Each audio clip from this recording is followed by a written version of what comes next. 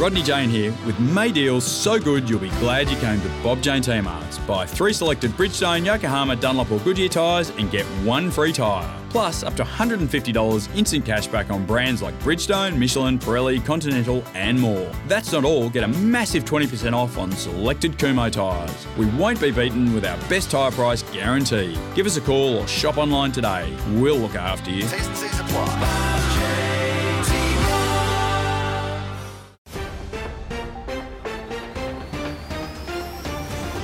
This is Parked Up Plus, the place of pace for motor racing news, powered by Race Fuels in association with Bob Jane T-Marts. From supercars to club racing, Race Fuels keeps Australian motorsport moving, supplying premium products when and where racers need them. And fueling the latest news and views is Parked Up Plus.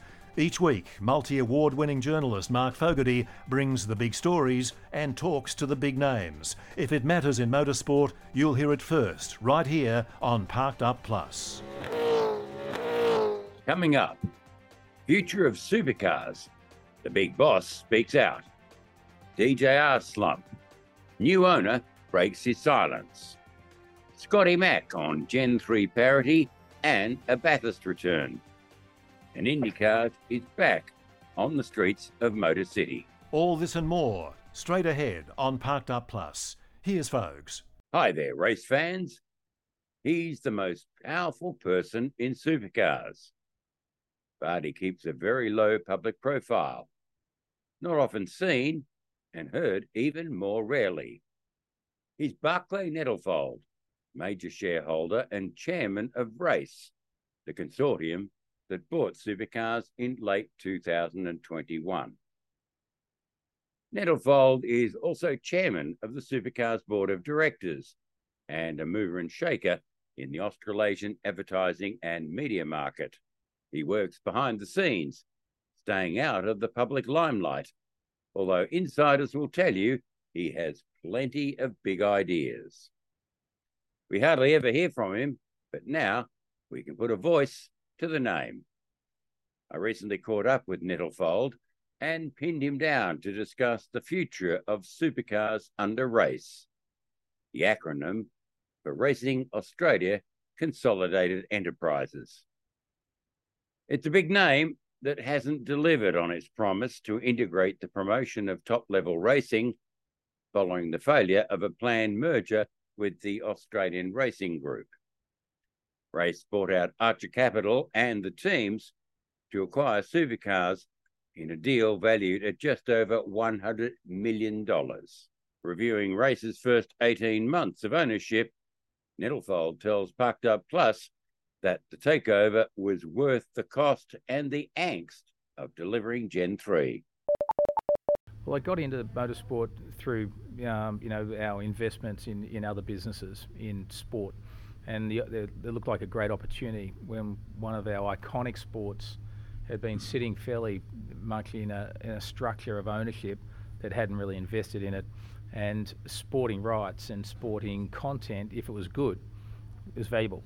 And clearly what I've seen, that there's such a groundswell of fan engagement since we've started to get involved.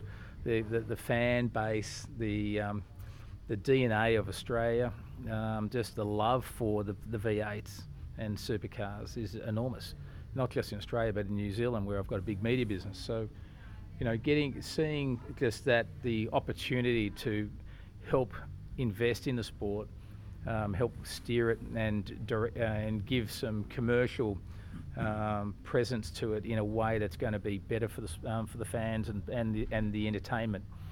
Is something that really I've found compelling and exciting. Yeah. So how's it going so far? Has it been worth the considerable investment? The first 6 months was very hard. Let's not kid ourselves. We've still had a legacy of the weather in New South Wales. We had a lot of we've inherited a lot of agreements that we're trying to work through. We've got a lot of sanction events that we're trying to deal with that aren't at the position in the area we want to be. And and then we had the Gen 3 development that was so far behind that we expected. and it's really taken up a lot of time and a lot of focus. But we believe it's probably the single most important thing that we had to do to reset the sport. So, has it been worth the investment, and not only what you've spent, but presumably you'll have to spend a lot more? Yeah. We will.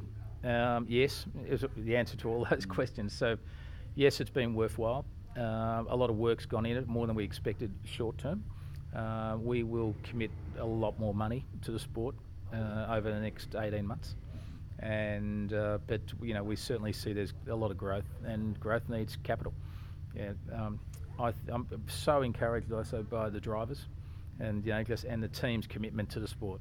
And I think the whole modus of operandi for us to invest was to enable the teams to race and the drivers to do what they're best at. And we're seeing some of the best racing at the moment that we've ever seen. As well as more marketing and promotion, that promise of increased investment includes more events. The Melbourne-based entrepreneur reveals that the target next year is 15 rounds, returning to New Zealand and possibly getting on the undercard of the Formula One Singapore Grand Prix. Yes, we certainly are. There's a lot going on behind the scenes that you don't see.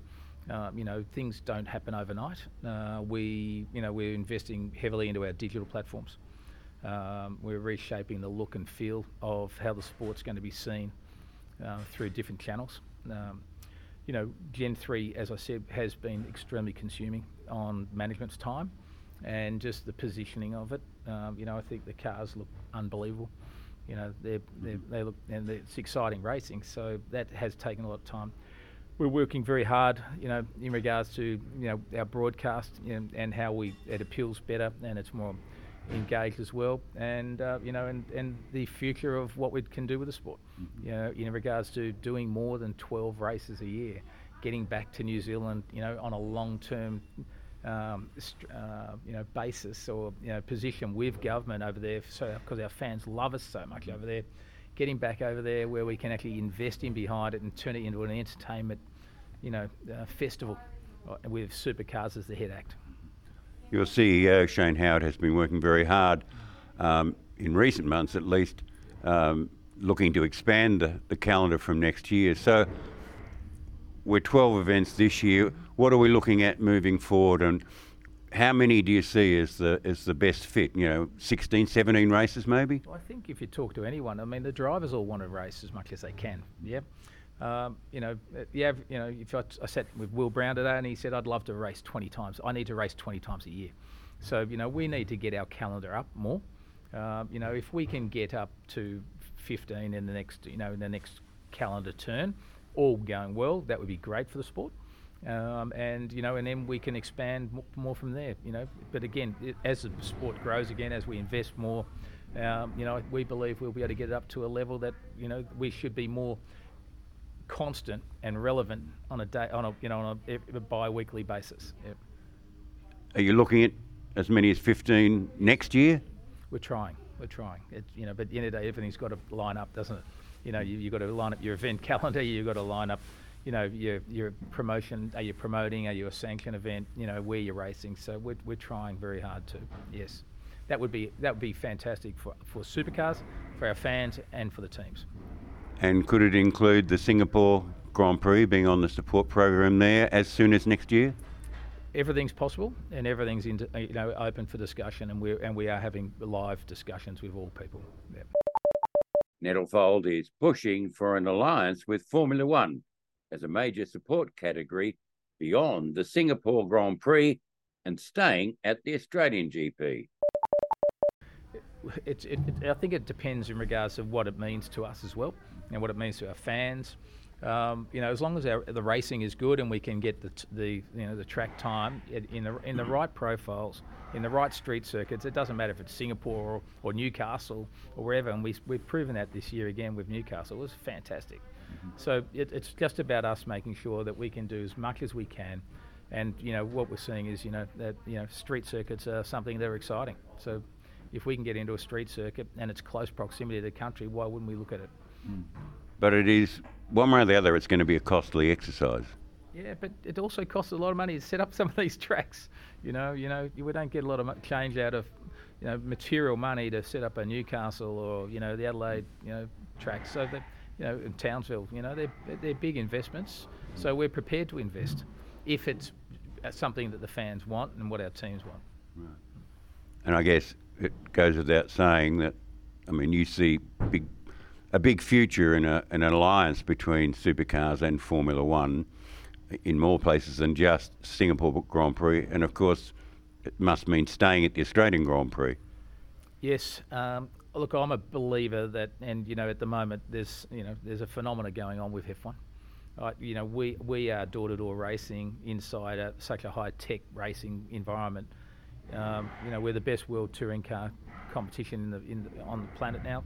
We should be on the biggest stages, so if we can be, and it's commercially viable, and it's sensible, and it's good racing, why wouldn't we?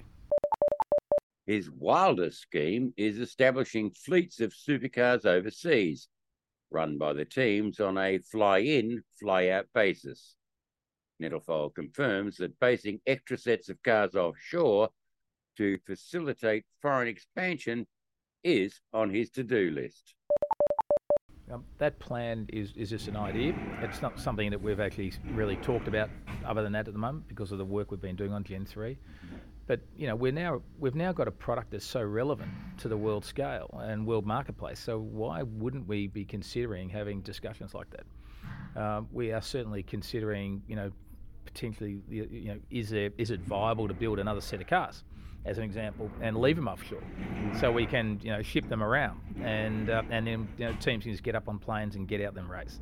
That's something. And if you go back to the investment memorandum that Archer and Roland, Dane, and everyone presented to us, what the key growth objective was international, and so we're not doing anything that's uncommon or different to what we were sold and what we were told would be a great opportunity. Some of Nettlefold's ideas and assertions are airy-fairy, lacking detail. But he certainly has no lack of ambition. And under the guidance of power broker Mark Scaife, it'll be interesting to see if his growth plan for Supercars works. Another elusive character in Supercars is Dick Johnson Racing's new owner, Brett Ralph. He assumed control of the iconic Ford team at the start of the year, with his takeover coinciding with the Shell V-Power racing team's tough transition to Gen 3. To say the least, it's been a struggle for the Mustang homologation team so far, not even the best Ford squad. We rarely hear from Ralph, a Melbourne-based air freight magnate who also owns or has major stakes in other successful sports teams. After another difficult weekend in Tasmania, Ralph broke his silence, supporting team boss David Noble's stance that parity wasn't the underlying issue, while declaring that he's committed to restoring DJR as a front-running force. We've got a whole new car that we're looking at here, and everybody's started at the same position, with having to relearn everything that we know about these cars. So we're busy trying to learn what we need to know about our car. I would agree with David that whilst we appreciate the fact that Supercars are working with us to try and identify where there may be parity issues, there is still some exploring to be done. So we are not 100% satisfied that we're in a parity position yet. And of course, you bought into what was an established front-running team. Not only do you obviously want it to get back there, but you almost have a responsibility to restore the team to the top. Well, 100%. We bought into an established front-running team, and it still is. All right, we're 4 rounds in, okay, of a whole new era. All right, so this will be a long year, but let's see where we are. At the end of the year, we're looking for a team that's going to be a powerhouse over the next 5-10 years. You're 100% right. I do have a responsibility to protect the legacy of this team, and we will do that. We will get there. Despite Will Davison's assertion that criticism of DJR has been brutal, the team is quite simply underperforming.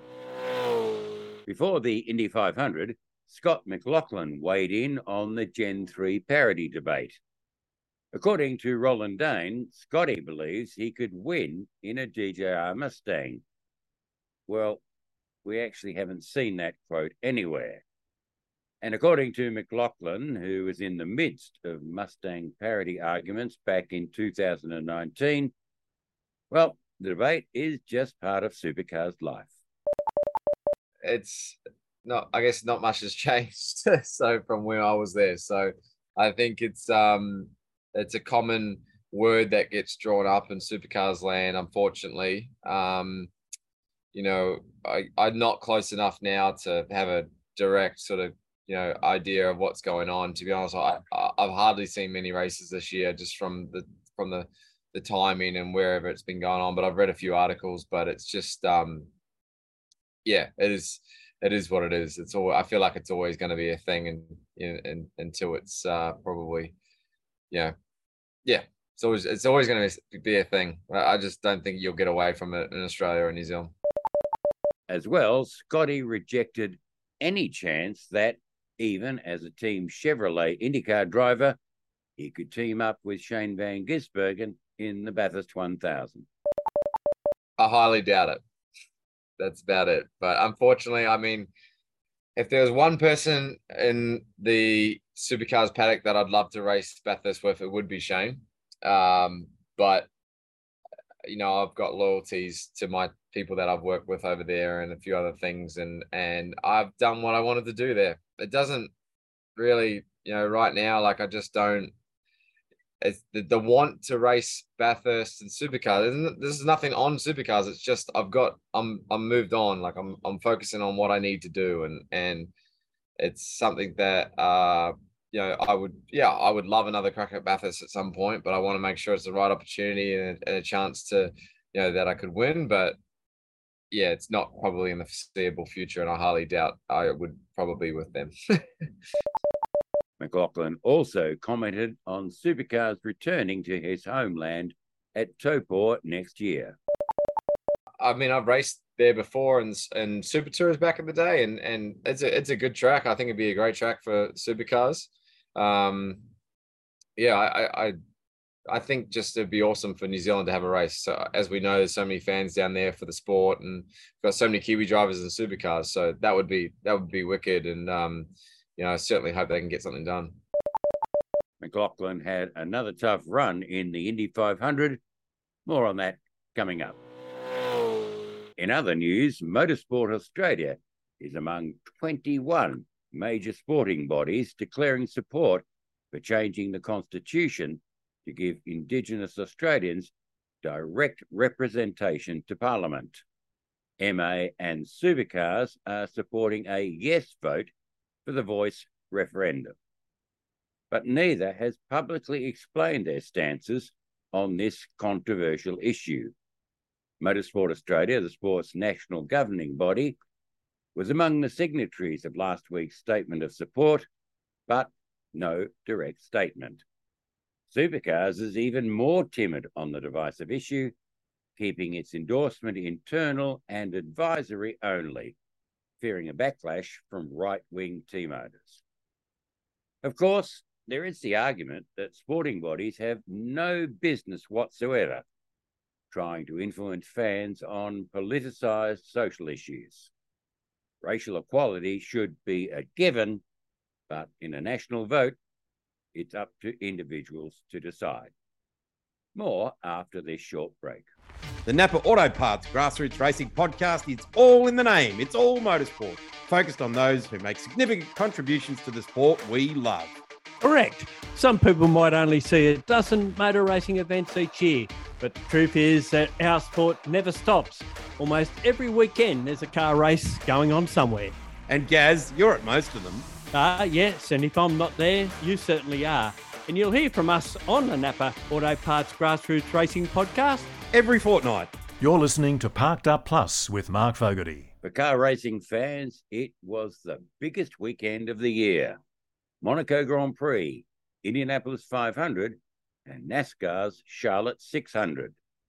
If you stayed up and watched them all, you got no sleep well into Monday morning. Plus, if you were in Melbourne and surrounding areas, you were physically shaken by an earthquake just before midnight. That was disconcerting, I can tell you.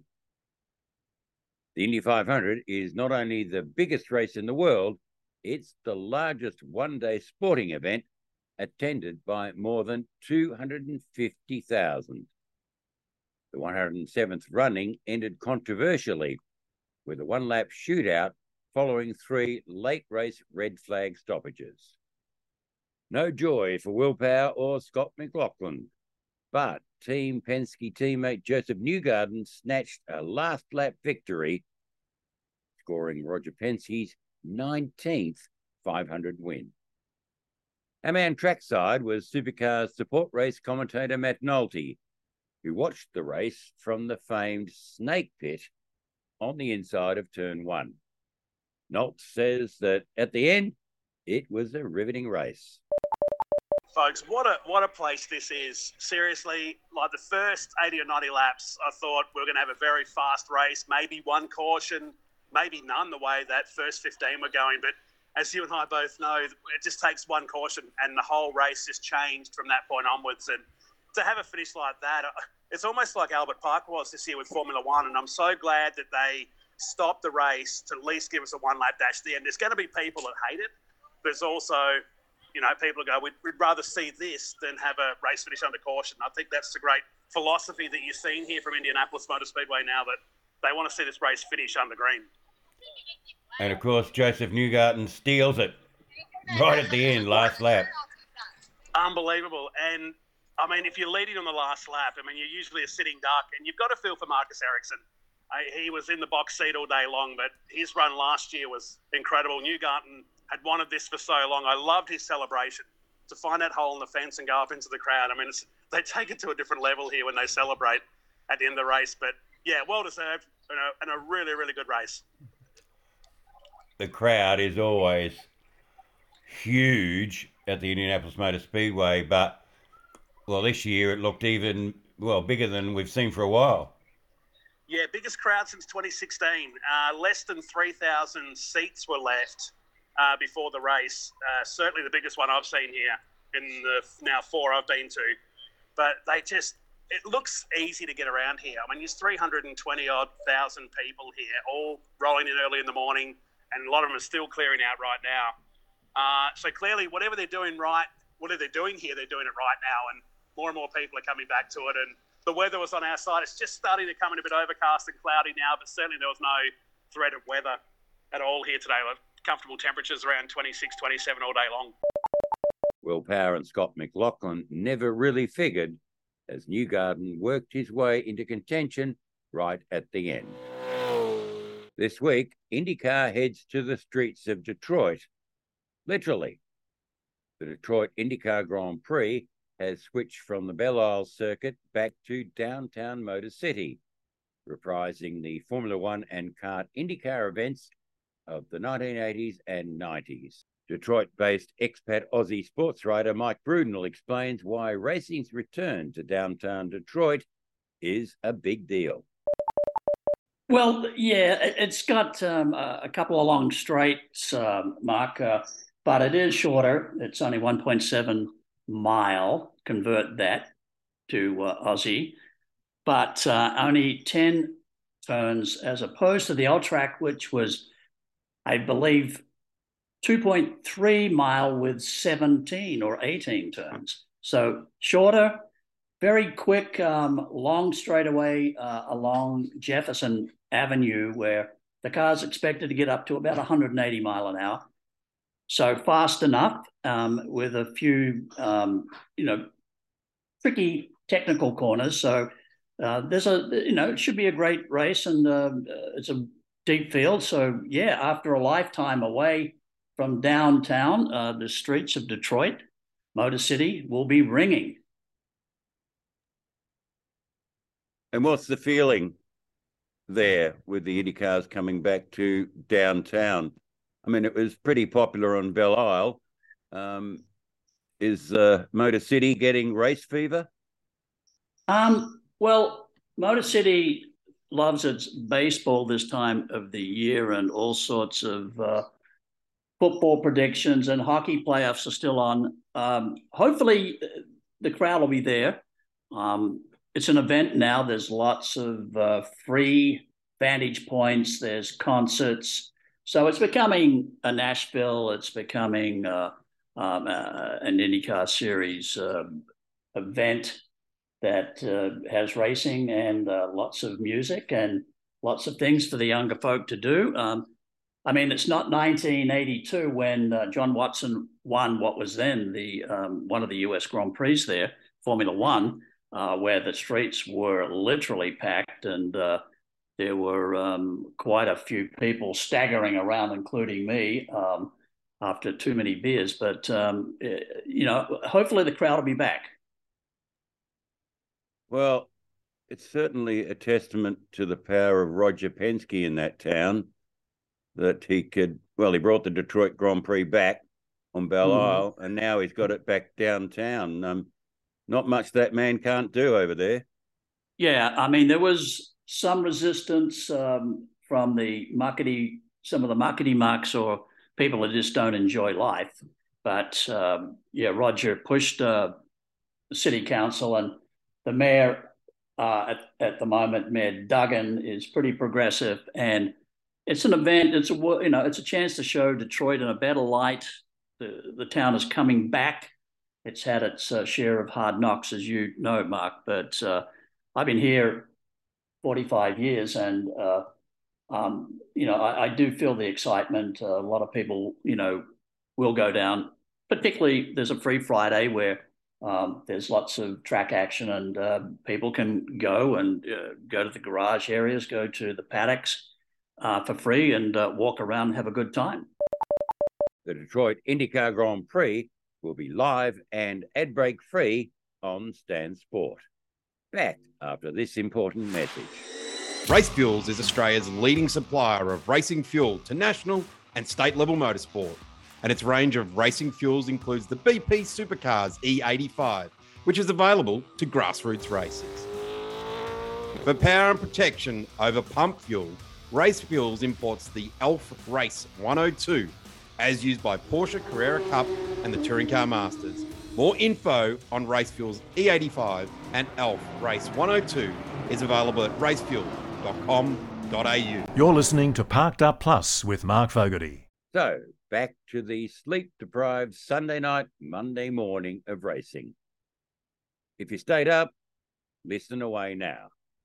Otherwise, here's Grant Rowley with his roundup, thanks to our partner, Bob Jane T-Marts.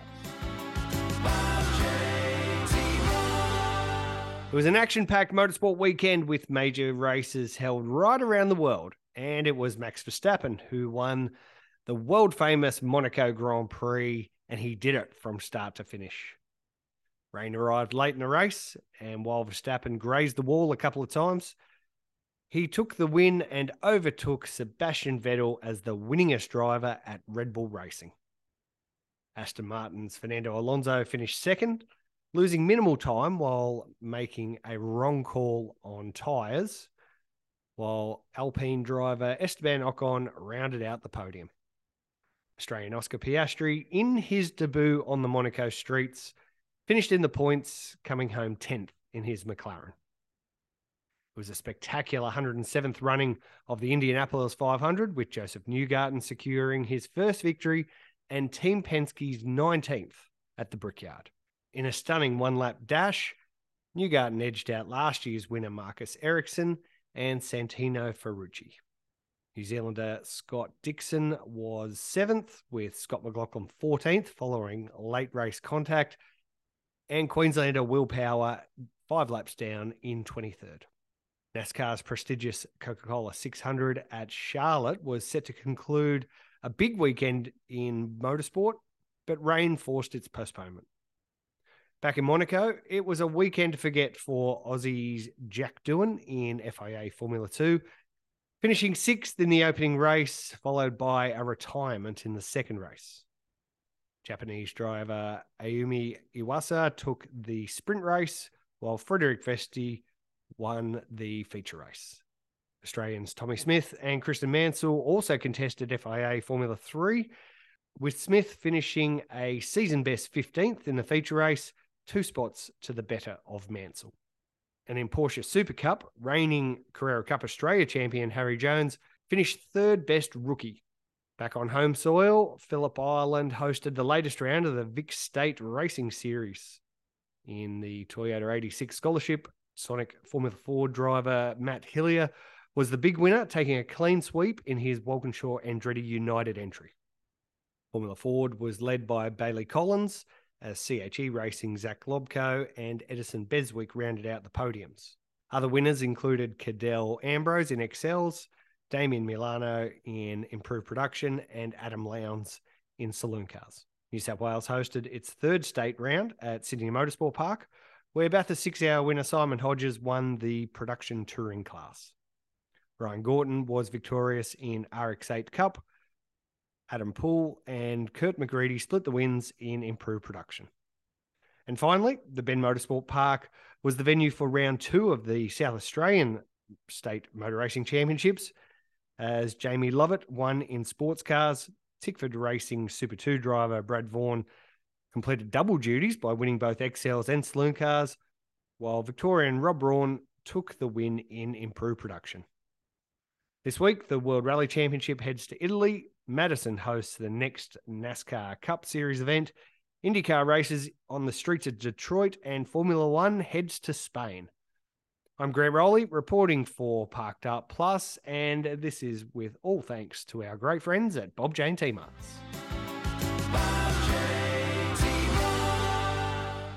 Thanks, Grant. Well, that's it for now. Back this time next week with the latest news and views on what's happening in motorsport. In the meantime, tune in to Parked Up with Grant Rowley on Thursday for stimulating discussion about the wide world of motor racing.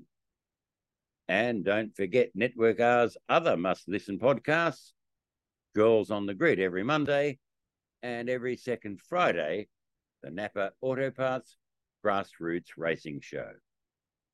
This has been Parked Up Plus, where you hear the big news from the big names every week. I'm Mark Fogarty. Thanks for listening. You've just listened to another Network R production.